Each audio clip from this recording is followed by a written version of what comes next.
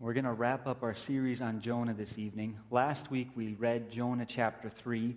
In that chapter, Jonah gives a lousy little sermon. The Ninevites turn their city upside down to turn away from their evil ways. And then God turns away from the destruction that he had threatened on Nineveh. When we come to Jonah chapter 4, which we'll read this week, we see Jonah's response to God's grace, and then God's gracious response to Jonah's not so gracious response. We'll read the whole chapter, Jonah chapter 4. But Jonah was greatly displeased and became angry. He prayed to the Lord, "O Lord, is this not what I said when I was still at home? That is why I was so quick to flee to Tarshish.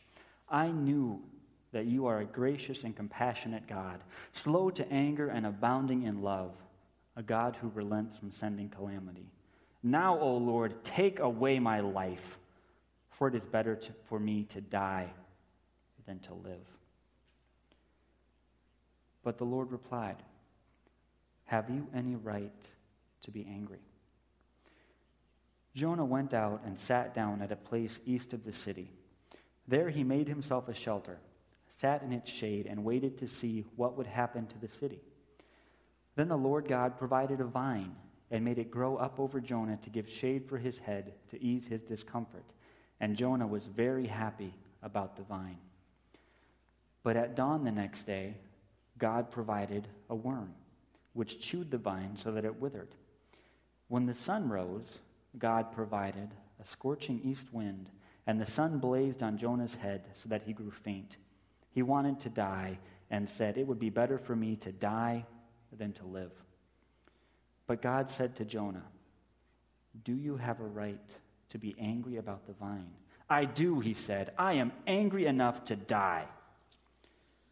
But the Lord said, "You have been concerned about this vine, though you did not tend it or make it grow. It sprang up overnight and died overnight. But Nineveh has more than 120,000 people who cannot tell their right hand from their left, and many cattle as well. Should I not be concerned about that great city?"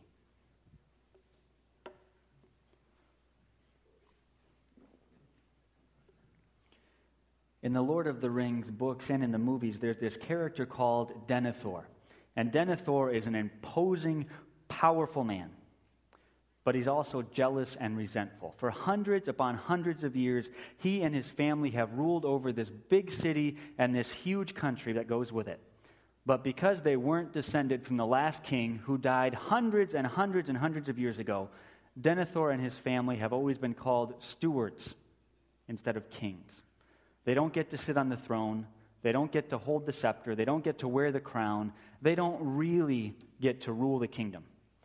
They just get to be the caretakers until or if a new king comes. And over the years and the decades, Denethor has grown incredibly bitter that he and his children after him can't take over the kingship. And then this whole world in those books, including Denethor's city, is caught up in this huge war between good and evil. Huge armies of enemy creatures are coming to wipe out the city. It seems like all hope is lost. But then there start to be these rumors of the new king coming, this new king who may be able to save the city, maybe the country, maybe the whole world from the forces of evil that are threatening it. And so the people begin to rejoice. They take up hope. It seems like they found a new cause. But Denethor wants no part of that hope. The forces of darkness are too great. The wait has been too long. If Denethor doesn't get to be king, he doesn't want to keep living in that place and time. So Denethor calls together some of his closest servants. He goes to the royal tombs in the city, and they start collecting dry wood and lamp oil, and they start preparing a funeral pyre. Denethor is so angry, so out of control, that he is prepared to burn himself to death. Instead of fighting the forces of darkness, instead of looking forward to the coming of the new king, Denethor works himself into a flaming rage. And then Gandalf, one of the wise old characters in the Lord of the Rings books, comes to Denethor and he tries to argue him out of this death by fire. But Denethor absolutely refuses to listen to reason. Why should I want to live any longer, he screams, if I can't be sure of defeating the enemy, if I can't be the lord of the city, if a new king and a new time are coming, if life refuses to give me what I want, then I want nothing. And then Denethor grabs a torch. He jumps into the middle of the pile of wood and oil. He lights it on fire, and he lays down and burns himself to death. In his misdirected, self-centered, burning anger, this man dies. In our text for today, Jonah is that kind of angry. He is burning up with rage. Now, at the end of chapter 3, the book of Jonah tells us that the Ninevites turn away from their evil ways, and then God turns away from the destruction that he had threatened on them. And in the Hebrew, that evil that the Ninevites were doing and turned away from, and that destruction that God had threatened and turned away from, both of those are the same word in Hebrew. And that's the same word used at the beginning of Jonah chapter 4 when it says that Jonah is greatly displeased. Literally, this is saying this is very evil for Jonah. Jonah thinks it's just wrong that the Ninevites repented. He thinks it's just wrong that God didn't destroy the city of Nineveh anyway. He thinks everything about the whole situation is just evil and wrong. Now, the Hebrew word for anger comes from the word to burn, or to start or to kindle a fire. And I think that's because, when people get really angry, their faces get all flushed, they get really red, and if they get really, really mad, it kind of looks like they're about to start on fire or explode or something. So when the Bible tells us that Jonah is really angry, it's like he's literally burning with anger. He's all red in the face, and he is ready to explode. And then Jonah does explode. If Nineveh isn't going to be destroyed, if God is going to be so all-fired, gracious, and compassionate, if he refuses to give me what I want, to do what I think is right, then, says Jonah, I want nothing more than to die. Jonah is so mad that his rage is consuming him. He is burning himself up. And the particular words that he uses in this chapter to give voice to his rage would have been absolutely shocking to Old Testament believers. Earlier in this service, we confessed our faith in the words of Exodus 34, and that particular confession of faith, those words, the Lord is a gracious and compassionate God, slow to anger and abounding in love. That was a key confessional statement for the Israelites. That phrase, that profession of faith, that shows up in Exodus 34, and then in Numbers and Chronicles and Nehemiah and Joel and all over in the Psalms. This statement of faith is shot through the whole Old Testament. This is a fundamental way that the Israelites thought about their God. And Jonah using his words, or using those words to express his anger, would be like for us if we quoted John 3:16, for God so loved the world that he sent his only begotten Son to save the world through him, and then blasting God for saving the lost. Or in our circles, it'd be like quoting the first question and answer of the Heidelberg Catechism and then screaming at God that we really shouldn't belong to him and he really should not be our comfort in life or in death. Jonah is going as far as he can here. He is expressing his anger by blasting one of the fundamental confessions of his people about their Lord God. Now, we may sometimes get mad at God, but we don't usually get so fiery. Generally, we're more polite, we're more diplomatic, and we're a lot less destructive when God doesn't do what we want him to do. But this text, this action of Jonah, challenges us to keep asking ourselves, are we serving the true Lord God, or are we serving the God of our agenda? Are we joining in the work of the Lord God Almighty, or are we really worshiping the God who fulfills my plan for my life? Now, we can always trust that God has a good plan for our lives. We can trust that God is compassionate and gracious, that he's slow to anger, that he's abounding in love. All of that is true every minute of our lives, and we can always trust that about God. But what we can't trust about God is that he will always follow our plans. Our God is not a tame God. we can't just tell him what to do. If we want to follow this gracious and compassionate God, we also need to accept this God who is providential and wise beyond what we can know or understand sometimes. And sometimes that will leave us overwhelmed by how God works things together in his grace and care for us. Sometimes that'll leave us shaking our heads and wondering what in the world God is doing and how he can accomplish any good through these things that are happening to us. But whether things make sense to us or not, whether God makes our dreams come true or not, God does love us, he does care for us, and he does have a plan for this world and for us. Now, Jonah used the words of Exodus 34, that Old Testament profession of faith, to reject God's gracious work. But even when Jonah was rejecting who God was as a gracious and compassionate God, God was proving that profession of faith true. When Jonah was burning up with rage, God was cool. God was slow to anger. When Jonah had no good words left, God was gracious and God was compassionate to him. After Jonah's first outburst, God comes to him and he asks a question. Jonah, have you any right to be angry? And Jonah stomps off in a huff. He goes outside the city, he builds a little shelter, and he sits down to see what God will do.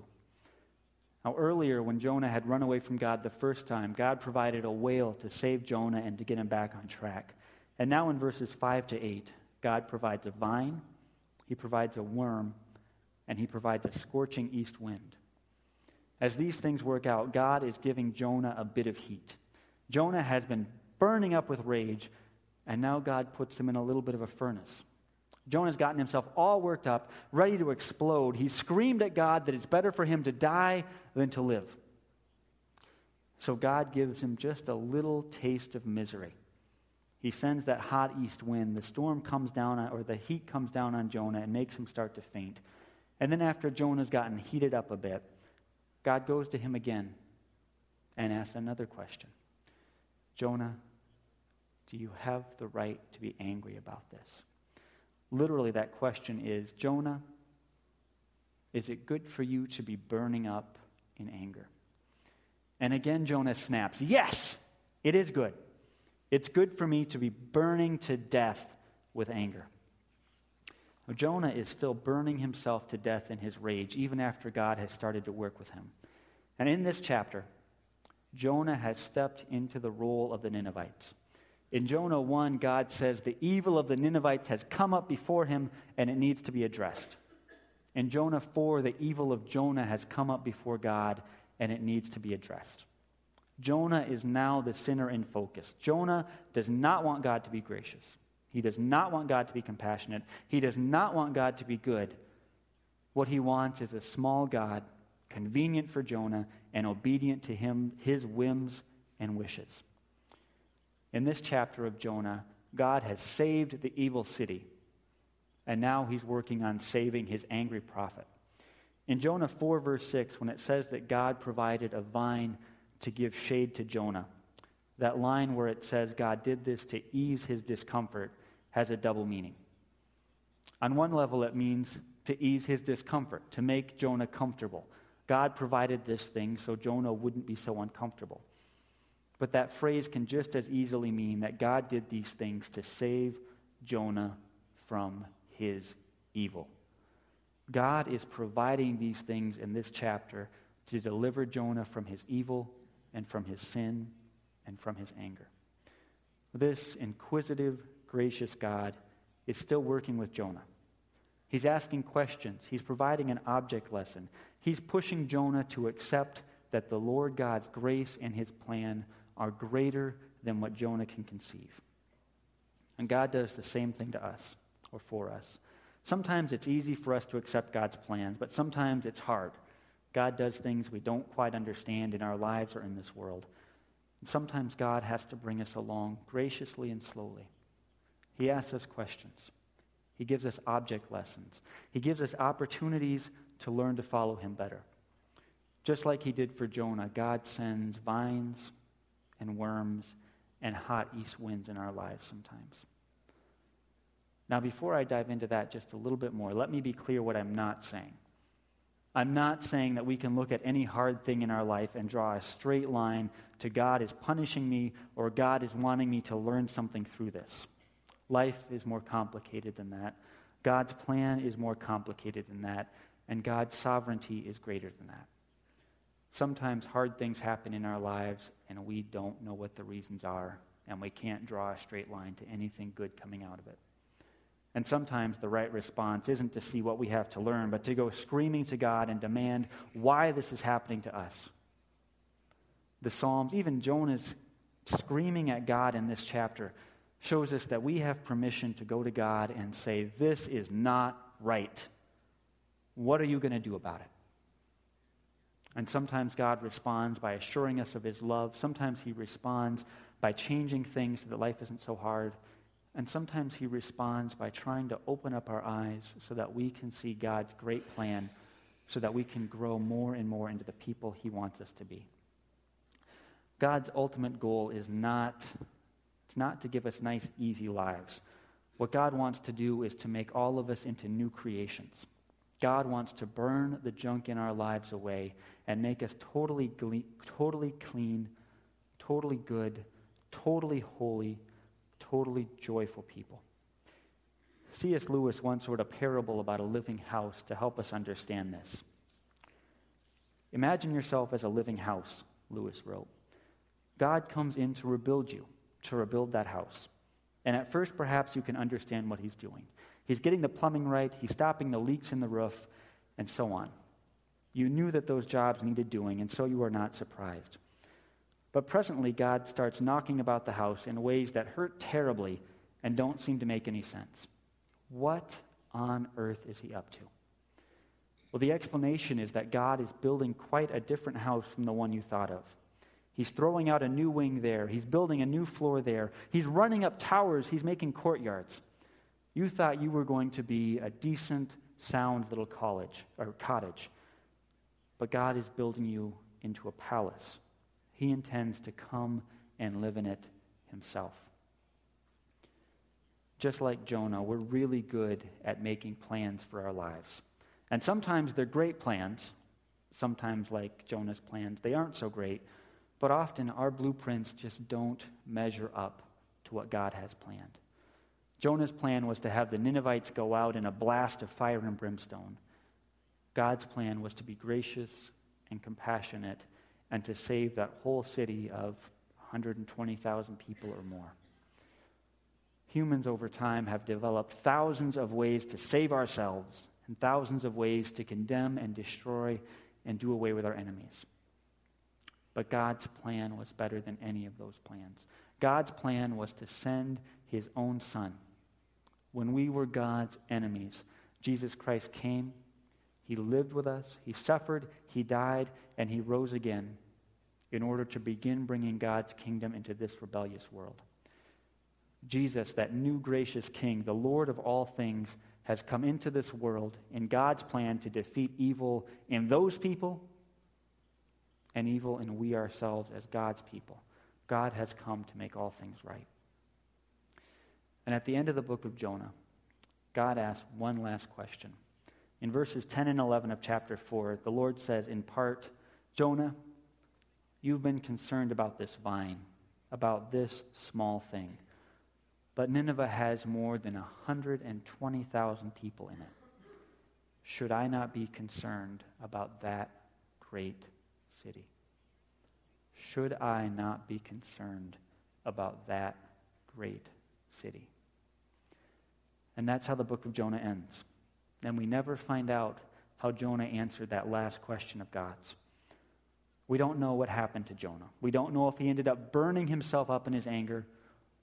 We don't know if he finally came to accept God's grace and compassion for the Ninevites and for himself. But the point isn't how Jonah answered God. The point is what our answer will be when God comes and asks us that question. If the book of Jonah was a movie, at the end of it, the camera would turn away from Jonah and it'd flip around and it'd face the readers of the book. In these last verses, the author of Jonah is trying to reach out from the book and grab us by the shoulders and point this question at us. should I not be concerned about that great city?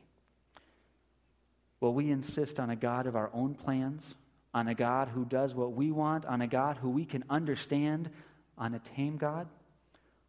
Or will we follow the Lord God, the gracious and compassionate God, the God who is slow to anger, who is abounding in love, the God whose grace and whose plans are so much larger than ours, the God who sent his Son to deliver us from our evil?